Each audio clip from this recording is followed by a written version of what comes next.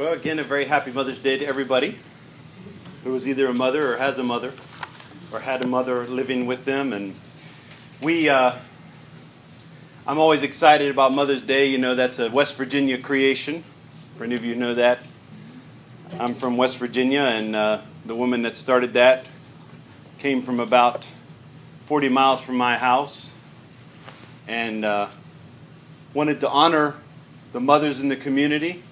And by the end of her life, she was trying to get it taken off the books because of the way it had been commercialized and how it was merely just a tool to sell flowers and candy and cards. But the sentiment is real, and we know that there is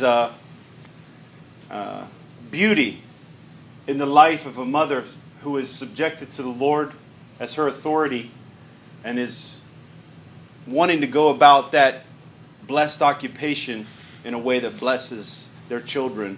And we want to honor that. Not just on Mother's Day, obviously, through the year. And I thought, what a great day to talk about patience. Because who needs patience more than a mother, right? Turn to Hebrews 12 with me, and I wanted to return to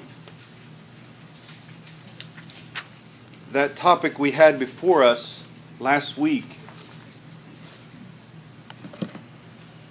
about, again, coming from 2 Peter chapter 1 and those familiar verses, to make every effort to add to your faith excellence, knowledge, self-control, and patience, or steadfastness, or endurance. That we have need of that. And then the idea today is to just return to that topic, but to, in a sense, or in a way, if we can, make it practical. How possibly can I add endurance to my life? So the one-word answer, I'll give you a one-word answer, and then we'll just look at some scriptures together. And the example, as I said, of Joseph, but specifically of Moses. So I thought I would also look at that. The one-word answer, how do I add endurance to my life? Suffer. So we'll unpack that in this message. Let's just look to the Lord for help as we read His Word. God, we've already said, without you we can do nothing. And even in the reading of your Word, we want to submit ourselves under your Word. We don't want to come to your holy Word with our man-made opinions or our reason or our intellect or what we've heard on TV or what we've grown up understanding. We want to submit ourselves under the authority of your Word, that you might shape us and teach us. And Lord, we just pray even about this topic of steadfastness. Might we learn from you, the steadfast one, the patient one, the enduring one, who we can only try to imitate. But one day we will be like you when we see you as you are. And so we just give you thanks for your word, and we open it with joy and expectation this morning. Amen. Just to recap a little bit from the last message, if you didn't hear it, we talked a little bit about the fact that there are two different words in Greek for patient that are translated patience in our Bible. And one of them is closer to long suffering, suffering long. And it focuses on the emotional aspect of patience.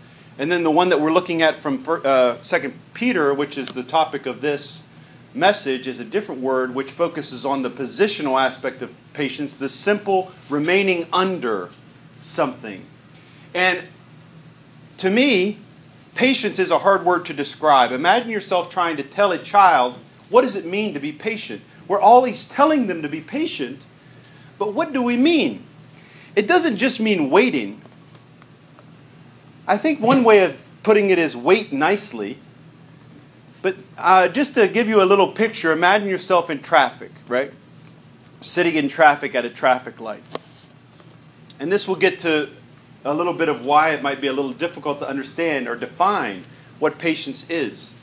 Everyone at the traffic light is waiting, but not everyone is enduring, or not everyone is patient. You could be waiting there at the light, honking your horn, swearing, "Come on!"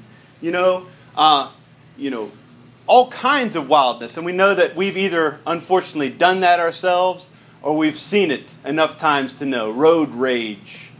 It's funny how often preachers will speak of sin and they return to the life of the road. For some reason, we oftentimes feel pushed to our limits when we're driving. I don't know why that is. But it's like, I was talking to somebody the other day. It's like, I've got a lead foot. I can't slow down. And so we oftentimes, we've got a lot of sin in our life, but for some reason, the sin on the road just keeps coming back to us. Our impatience, man, I can be patient with my child, but when that guy cuts me off, every word comes to mind that I want to say. And so, not everyone waiting at the traffic light is patient, right? So if you're swearing or if you're doing so, you're not patient. But you might be asleep at the light. Is that person patient? They're not swearing, but they're not patient either. They're just asleep. You might be texting, right? We got a lot of that, texting at the light. You're hoping the light doesn't change, right? Is that patience really? Not really. It's distraction. So simply being distracted from the cares of life is not patience, right? You could be, when I think of myself sitting there at the light, right? What is it that makes that a patient waiting rather than simply being there? And I think it has to do with this idea of remaining under. To be patient or to endure, to be steadfast in this way, is to remain under the lordship of Christ through every trial. To wait as if the Lord is there with me. Of course He is, but sometimes we don't think of it. And so it's to endure. I was waiting behind, have you ever gotten behind a work truck? Somebody's in a work truck, and they're profiting by the light. In other words, they're being paid by the hour. So they're also patient. If you look at it from one sense, they're not swearing. They're happy to be waiting. And then they start driving, and they're driving 10 miles an hour. That's not patience either, right?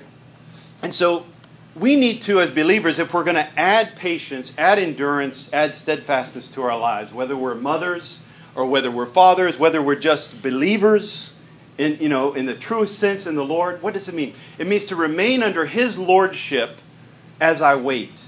And so as if the Lord is sitting in the passenger seat, how am I waiting? And that's going to affect the way we do it. And that really gets behind the practical aspect that I want to bring to bear on this word. Because if I said the one word answer, how can I add patience to my life, is literally to suffer, there's a lot of other ways to think about it. And a lot of it has to do, as we'll see in Hebrews 12, to looking to the Lord. Right? And we say that a lot in the meeting, look to the Lord. But what does that mean on a practical, everyday level? So let's just look briefly here at Hebrews 12.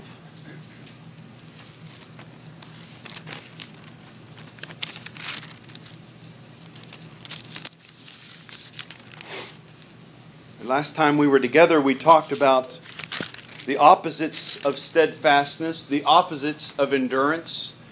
And if you remember, just to reiterate them, it either is leaving. So if we're thinking about remaining under the lordship of Christ, it means I'm out of here. I'm leaving the lordship of Christ. I'm turning around and not turning back. And that's the most shocking one, the one that will lead to the harshest consequence, right? Because now you've proven yourself to be not a Peter, but a Judas. So Peter and Judas both failed. But Peter himself came back, was restored by the Lord. Judas failed and left the Lord and entered into worldly sorrow, which led to death.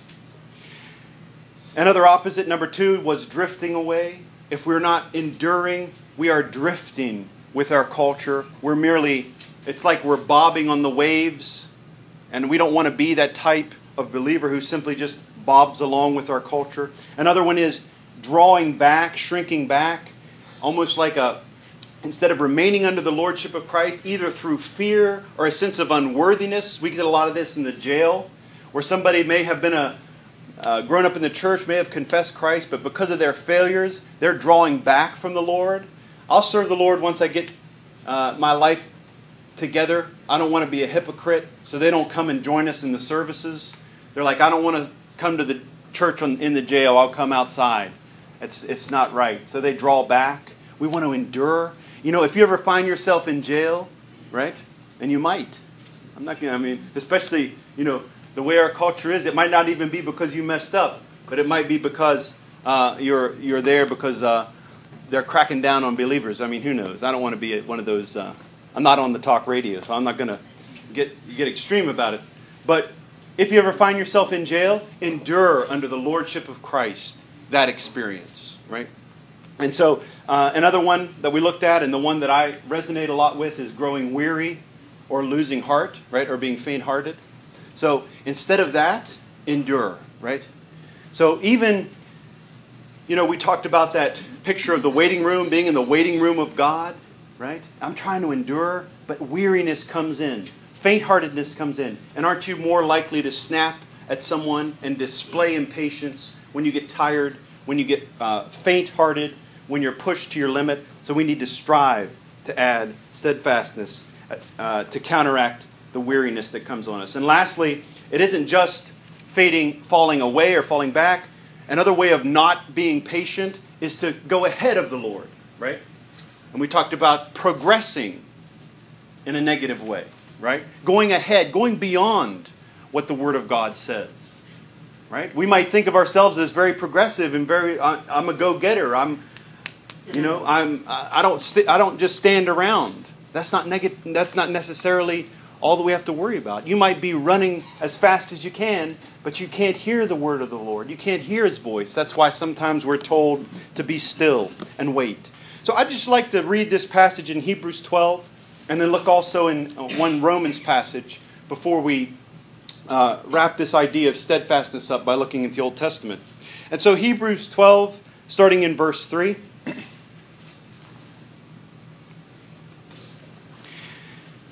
Consider him who endured from sinners such hostility against himself, so that you may not grow weary or faint-hearted. In your struggle against sin, you have not yet resisted to the point of shedding your blood.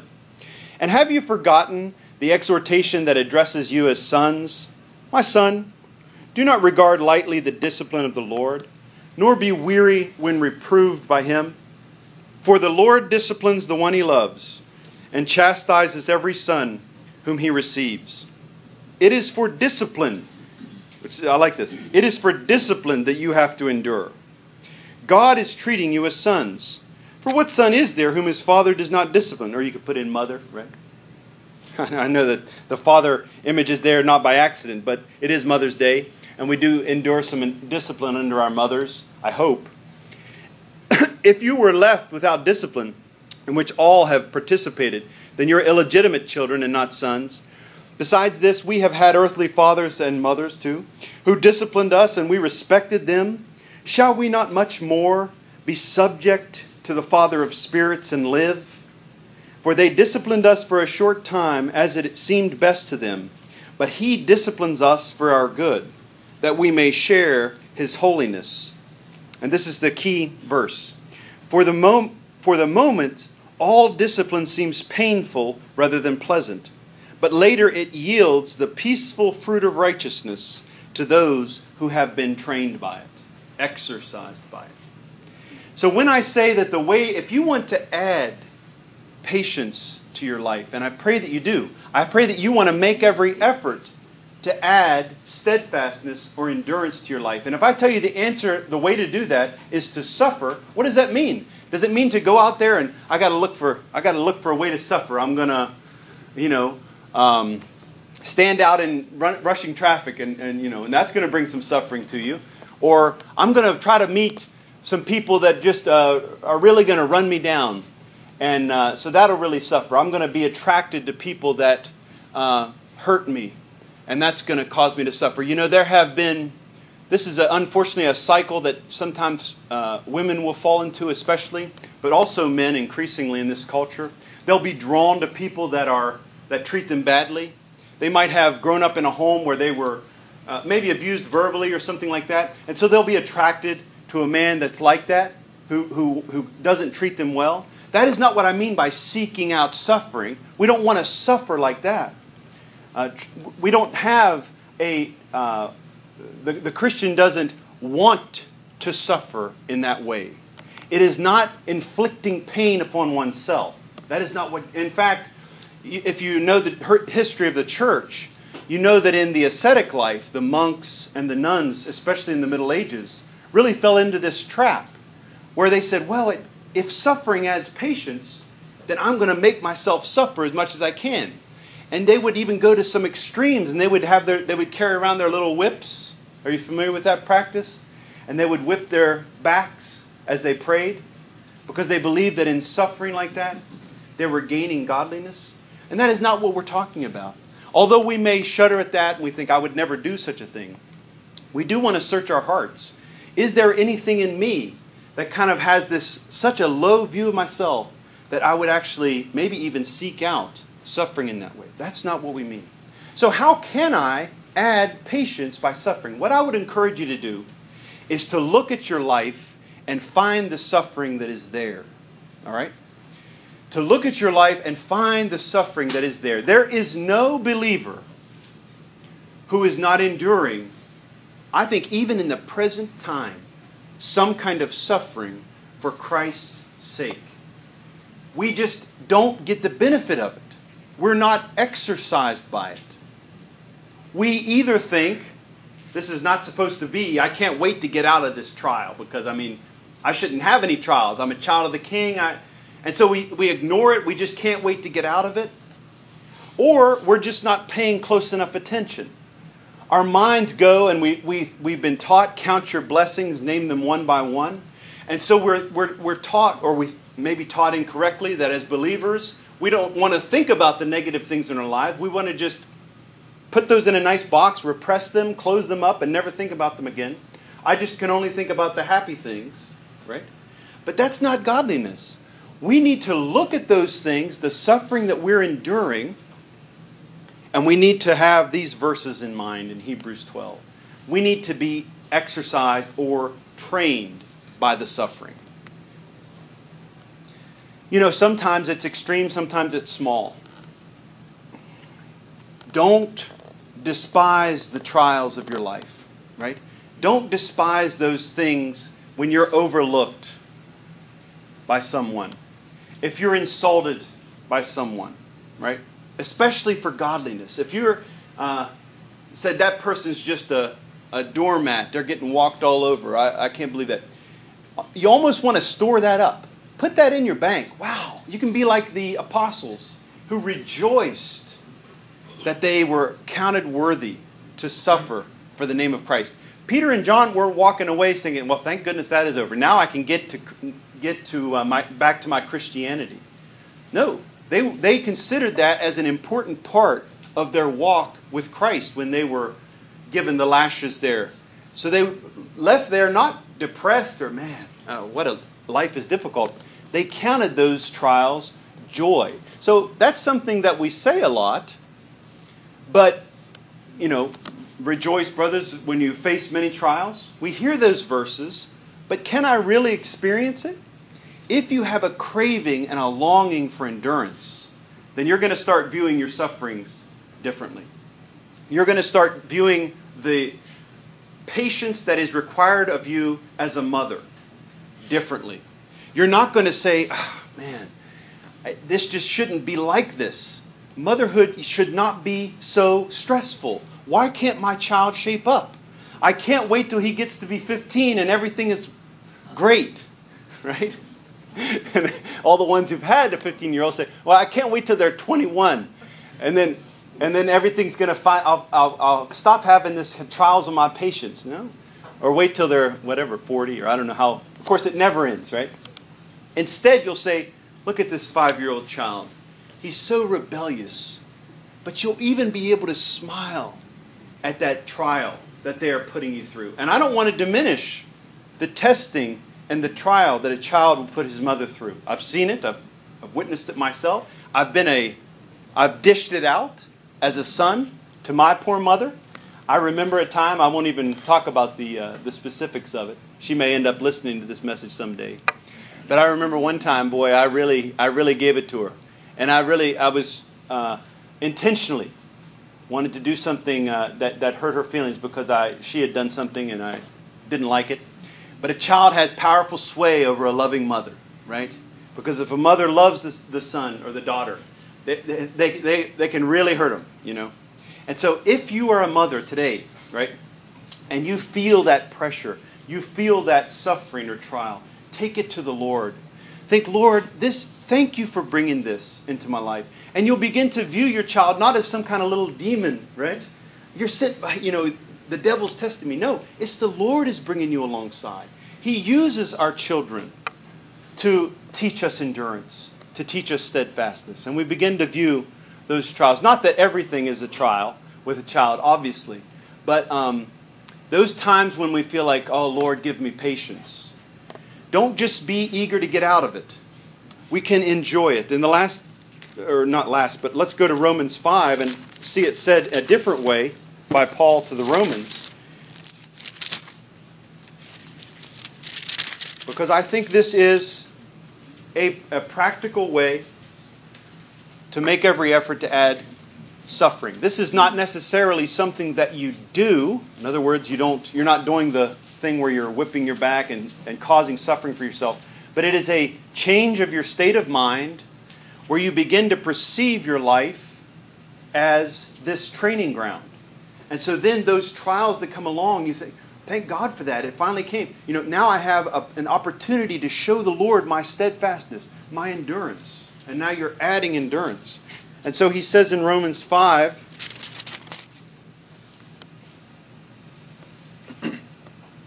verse 2, through him we have also obtained access by faith into this grace in which we stand, and we rejoice in hope of the glory of God. Not only that, so the hope is there at the end, right? Not only that, rejoicing in the hope, but we rejoice in our sufferings. And then here's this divine formula, right? Knowing that suffering produces endurance, there's our word. And endurance produces character. And character produces hope. And hope does not put us to shame or disappoint. Because God's love has been poured out into our hearts through the Holy Spirit who has been given to us, right? And so there is this divine formula, right? We don't need to seek the sufferings. They are going to come. The trials will come. But we can view them in a way that the person in the world cannot view them. All they can say is, I'll do anything to get rid of this trial. Think of the kind of parent that mindset makes. The child is testing my patience. I'll do anything it takes to stop them nagging me. So I'll just make compromises. I just go out and play, and there's a lot of dismissal of children, especially when they're young. I just need to get them out of my face because I can't suffer this anymore. Isn't it interesting that the Lord said, "Suffer the children" in the King James Version? And when I was a kid, I always thought that sounds weird. In fact, I've heard several people misquote it and say, "Suffer not the children to come to me," because it sounds like Jesus is saying, stop making the child suffer. But that's not what he said. When he said, "Suffer the children to come to me," he's basically appealing to his disciples for patience, right? Be long-suffering of these children and allow them to come to me. And that's a beautiful message for us on Mother's Day, whether we're mothers or not, whether our children are 5 or 40. We need to have that patience and endurance towards them as we try to bring them to Christ, right? And knowing that in us, this is all working towards the good, right? The suffering, it'll only last a little while anyway. But while it's lasting, it is producing this beautiful attribute that Peter is telling us to add. It is producing in us steadfastness and endurance. There's no other way for it to come. There's no other way for endurance to come except passing through suffering and remaining under the lordship of Christ. So we give thanks for those trials when they come. Because at the suffering itself, the endurance produces this word character. It produces now, on the other side of it, I have been tested and found faithful. You can't be tested without the testing, right?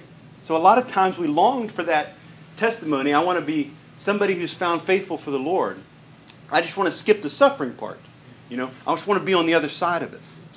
We've got to really view this. I don't like to use the word formula, but it is kind of like this divine equation, and keep it in our mind, because that character produces hope. It produces the assurance in our heart. Yes, I am His. These things are being worked out in me. My salvation, I see it worked out as He makes me more and more a steadfast or enduring person. And so that's our way, our practical way of adding patience. I wanted to actually read the lyrics to a hymn before we look briefly at the Old Testament.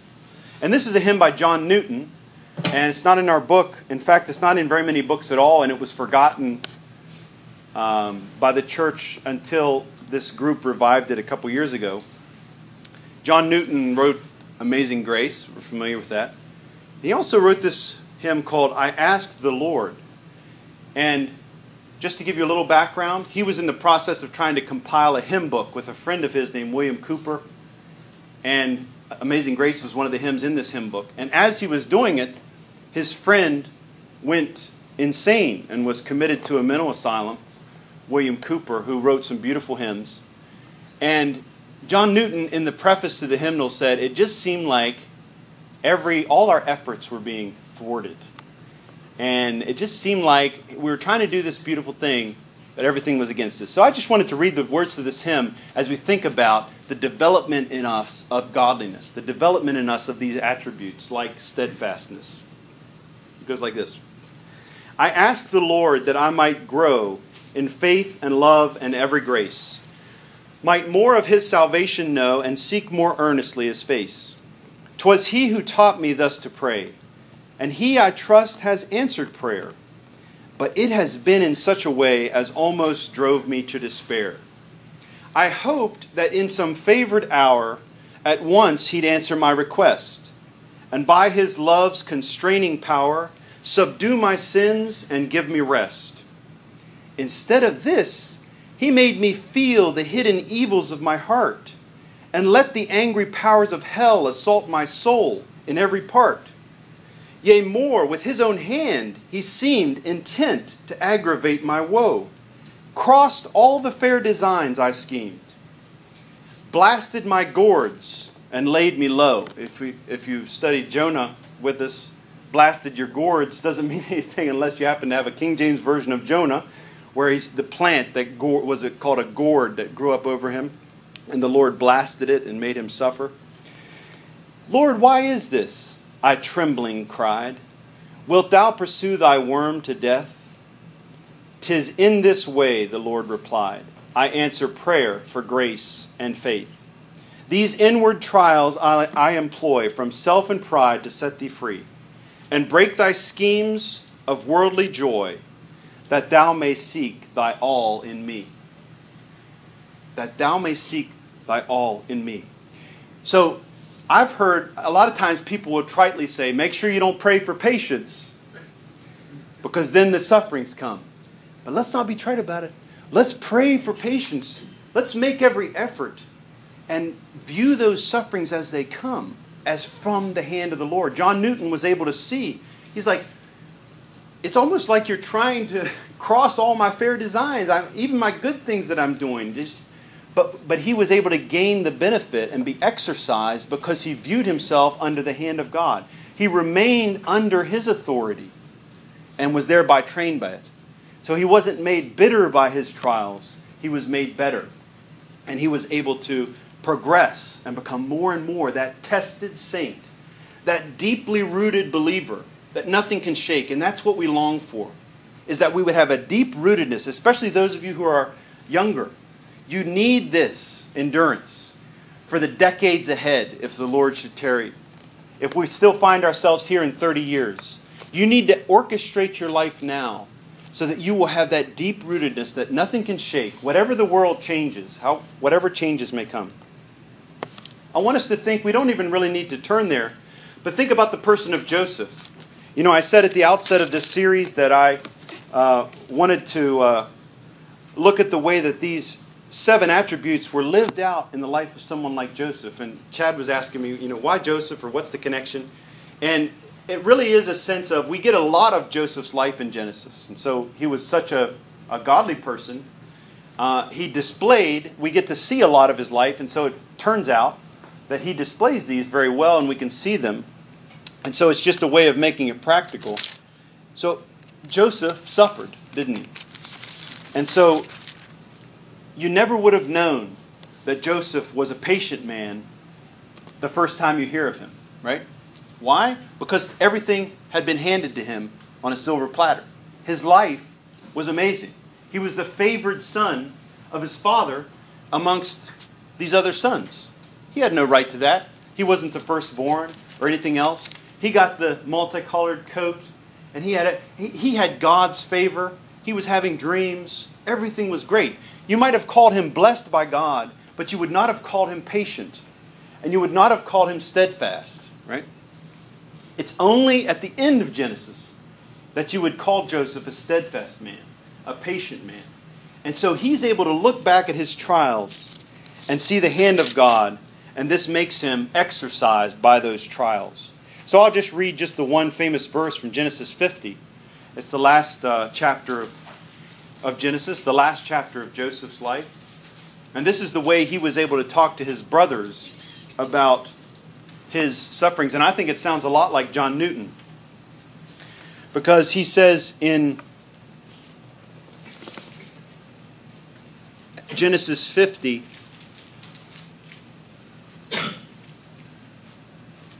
verse 18, we see the scene. His brothers trembling, because they're the ones who cause this suffering, right? Think of your child trembling before you. I mean, even you older ones, as you think of your parents, you think, oh, the trials I put my parents through. Even if I came to them and said, I just want to apologize for I think of Brother Ken. Ken's always saying that. Not that he's the only one, but oftentimes he'll say, oh man, the things I put my mother through. And we're like Joseph's brothers, coming to him and thinking, oh, I'm wicked, I'm evil, But this is another way of thinking of the other side of the equation, those things that we've done. We've confessed them, God's forgiven us, and look at how Joseph views them. So in verse, I think I said 18, his brothers came and fell down before him and said, behold, we're your servants. Joseph said to them, do not fear, for am I in the place of God? As for you, you meant evil against me, but God meant it for good, to bring it about that many people should be kept alive as they are today. So don't fear, I'll provide for you and your little ones. And that's one of the most shocking sentences that I've come across. God meant it for good. God did not just come along and see his brothers mistreating him and say, you know what? Sorry about that, Joseph. I'll turn it to your good. A lot of times that's our theology. God takes all the bad things that people do. He didn't know they were going to do it. He's kind of shocked by it. He feels sorry for us, and he turns it to our good. This says God intended those things. God intended what his brothers did in some sense that we can't fully understand. It's just as John Newton said, more with your own hand you have aggravated these things. He is in your life shaping you, and oftentimes through the sufferings that you come across. And we can be like a Joseph who is not embittered by our trials, but becomes that tested, steadfast one. I also wanted to just briefly mention Moses. I've been very enthralled and kind of in my mind amazed. I read a commentary where someone talked about Moses as the mother of Israel. If Abraham is the father of Israel, Moses is the mother. And I was really intrigued by it. The main idea coming from, he delivered them, right? Or God through him. He was the instrument of delivery of the nation. And so it's almost as if Abraham was the father. They went into the womb of Egypt and were there for their 9 months or 400 years. And then Moses draws them out like the midwife, or even like gives birth like a mother. And if you'll remember, I'll just look at one verse as we close in Numbers 11. Or is it Numbers? Yeah, Numbers chapter 11. Because Moses was another patient one. He was another steadfast one. He was another enduring one. And he displayed characteristics that are found in the godliest of mothers. And so on this Mother's Day, he wasn't a mother, obviously, he was a man. But you can be like a mother. And I can be like a mother, right? To those around me. All the beautiful things, those things that we think of when we think of mothers. The patience. Not that every mother is patient all the time. That's not the goal. But that's what we strive for, right? I'll say, well, my mother will always love me, right? It doesn't matter what I do. We appeal to that maternal thing, that maternal instinct, right? One time when I was a little boy, I was standing by my mother as she was talking to one of our neighbors, and I was kicking her in the shins. And my neighbor said, "You shouldn't let him do that." And I'm not saying this is exactly what should happen, but my mother said, "If you can't kick your mom, who can you kick?" That's the kind of mom I guess I have. She was very patient with me. And I'm not saying that a mother needs to say that, but there is this sense that you'll always have love in your mother's eyes, right? But you and I can be that kind of lover of the people around us. Just like Moses was. Moses, went in his point of frustration, Moses got frustrated with the people of Israel. And he complained about them and he lost his temper, just like we do with our children. But look at what he says in verse 12, chapter 11, when he says, he's speaking to God, and this is one of his points of frustration in verse 11, actually, of chapter 11 of Numbers. Moses said to the Lord, "Why have you dealt ill with your servant? Why have I not found favor in your sight that you lay the burden of all this people on me? Did I conceive all this people? Did I give them birth that you should say to me, carry them in your bosom as a nurse?" I know sometimes it says nursing father, but it's really just as a nurse, a wet nurse literally, carries a nursing child to the land you swore to give their fathers. This people that I've neither conceived nor given birth to, but he was such a mother to them, right? He prayed for them when no one else was praying for them. He stood in the gap for them like a mother will stand in the gap for a rebellious child, year after year, living out Christ's love before them, until finally they break and they say, "Now, if the love of my mother brought me to this." And many times we'll hear in the jail, "Why are you a believer?" "It's my mother. My mother was praying for me, and she's still praying for me." And I want to, I remember this one really hardened guy in the jail. One time he broke down when he talked about his mother had just passed away. He said, "She was the one who prayed for me. She never left me. She never deserted me." And Moses is like that. He was steadfast. He was enduring. So might we be the kind of people who are not only steadfast mothers, steadfast fathers, but steadfast believers, loving those around us through every trial, finding joy in those trials, knowing that they're shaping steadfastness. In Romans 15, Paul said, "Now may the God of endurance and encouragement make you that same kind of person." And that can really be our prayer. So if there is a practical aspect, it's not just to suffer and to be exercised by our sufferings, but we pray. We want to pray like Paul did. May the God of endurance, he's the enduring one, the steadfast one, may he add endurance and encouragement to us, that we might remain under his lordship through every suffering and every trial, to his glory.